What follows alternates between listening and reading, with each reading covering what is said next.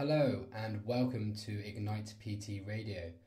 On these podcasts, we shall be doing various different features, including weekly Q&As and monthly Q&As. Throughout the weekly Q&As, I will be bringing you a different topic, which I will discuss at length. And within the monthly Q&As, I will be meeting with another person within the fitness industry to discuss their experiences, their views, and their chosen focuses within the fitness field. So, without further ado, let's get down to today's episode. Hello everyone. This week's Q&A, we are covering supplements. So, whilst this is a very broad subject, I have decided to strip everything back a little bit and focus on two main areas that I get questions about the most, which is pre-workout and post-workout supplementation. So, we'll start off with pre-workouts, okay? So, simply, best place to start is, what is a pre-workout? A pre-workout is a drink that either comes in a ready-to-drink or sort of a powder that you mix with water, sort of setup, and it's caffeinated and will often have other things like citrulline, which aids with blood flow, beta-alanine, which acts as a bit of a lactic acid buffer, and things like creatine, which is helps with sort of strength energy systems and stuff like this, included within the setup itself. So you're not just getting caffeine, you're getting sort of vitamins, minerals, and all this sort of stuff thrown in as well, to ensure you get the best pump ever. So getting down to business with regards to kind of things to consider and who are these kind of things for. First place I would start is looking at addressing three main areas before you think about taking a pre-workout. And using pre-workouts regularly, I would look to address your nutrition and ensure that you're getting the most from your nutrition day to day, and that's providing you with the energy that you should be getting.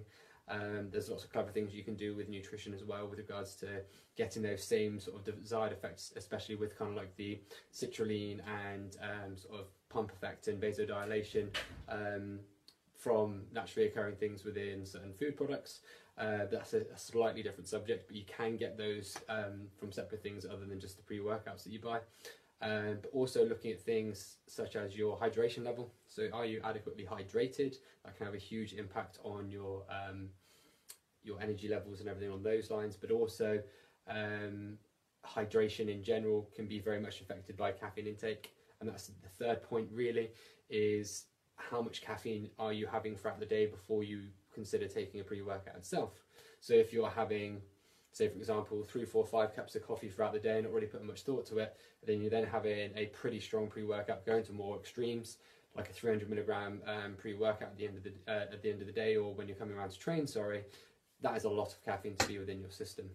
And what I'd say is, with that, having a look at building up a caffeine tolerance can be a bit of a slippery slope to go into, just in regards of how much that can affect your sleep patterns. But also another thing as well is, you can end up, because you don't necessarily feel the effects that you would usually feel of the caffeine because you built up such a tolerance, you can end up trying to ride and get more and more from it. So going to stronger pre-workout, stronger coffee, blah, blah, blah, and going in a bit of a vicious loop. And those of you who watched my Q&A on sleep that I put up last week will know that the caffeine implications on sleep can be quite a harsh crossover, especially with the half-life. If you haven't seen that video and you're interested to find out more, go and give it a watch and let me know what you think. But yeah, another thing as well, it's very easy, and I certainly found, I'm speaking from personal experience, that I almost, when I started taking pre-workouts, it was more so because everyone else was doing it. I just started in the gym, I was sort of like, oh, okay, you know, well, that guy's been training for a while and this guy's been training for a while, and they all take pre-workout before they train, so that must be right for me. And what I ended up doing as well was just, without putting much thought to it, became habit that I would have it at the start of each session. And then I was not really feeling the effects of it after a while, so then I started having more scoops, blah, blah, blah, all this sort of stuff, and you can end up just completely battering yourself with that. Caffeine is an interesting subject, and I will, I'm sure, cover that a bit more in depth when it comes to a further Q&A down the line. But this is another thing, it's sort of like, if you are taking pre-workout at the minute, is it just a case that you're doing it habitually?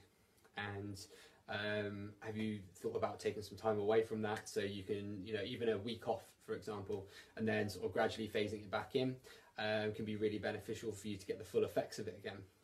But those are the main things that I would consider, and this is outside, of course, looking at things such as, you know, medical conditions and stuff like that. If you have high blood pressure or any issues along those sort of lines surrounding the heart, then it's something that I would very much tread cautiously with. So with this thing and with this sort of stuff in mind, with pre-workouts, I think the best place to start, like I say, is addressing those 3 pillars first. Okay, and then once you've got those in place with the nutrition, the hydration, and where your caffeine currently is, let's then have a look at starting small with it. And so not going to the extremes. Let's go, you know, say you've never had one before in your life and you've never really had much over an average, you know, serving of milligrams of coffee per, average milligrams of serving of caffeine per coffee, then jumping straight to 300 milligrams in one hit is going to be pretty intense, for example. So I would look at starting off with one of the lower milligram ones, that's sort of around 150, 200 tops, something like that, if you just to get a gauge. But only use it when you feel it's necessary, not as an habitual thing, is what I would recommend. And that's kind of my main sort of views on pre-workout. I personally use some form of a pre-workout most sessions, but of a lower milligram percentage of caffeine intake, whether it be a double espresso or something like one of the Monster Ultras currently I'm using, which are a little bit lower than some of the ones that you can get out there, just so I've got a bit more control over it. But there are other great things that you can do with regards to food intake as well. So high percentage dark chocolate, having a square of that, so anything 75% plus, can be really, really good for helping with vasodilation, as can good old pomegranates and pomegranate juice as well. So those things have a real nice natural effect of the things that are kind of included in the skin tearing pre-workout pump sort of setup thing. You can get these naturally from dark chocolate and pomegranate juice, which is really cool.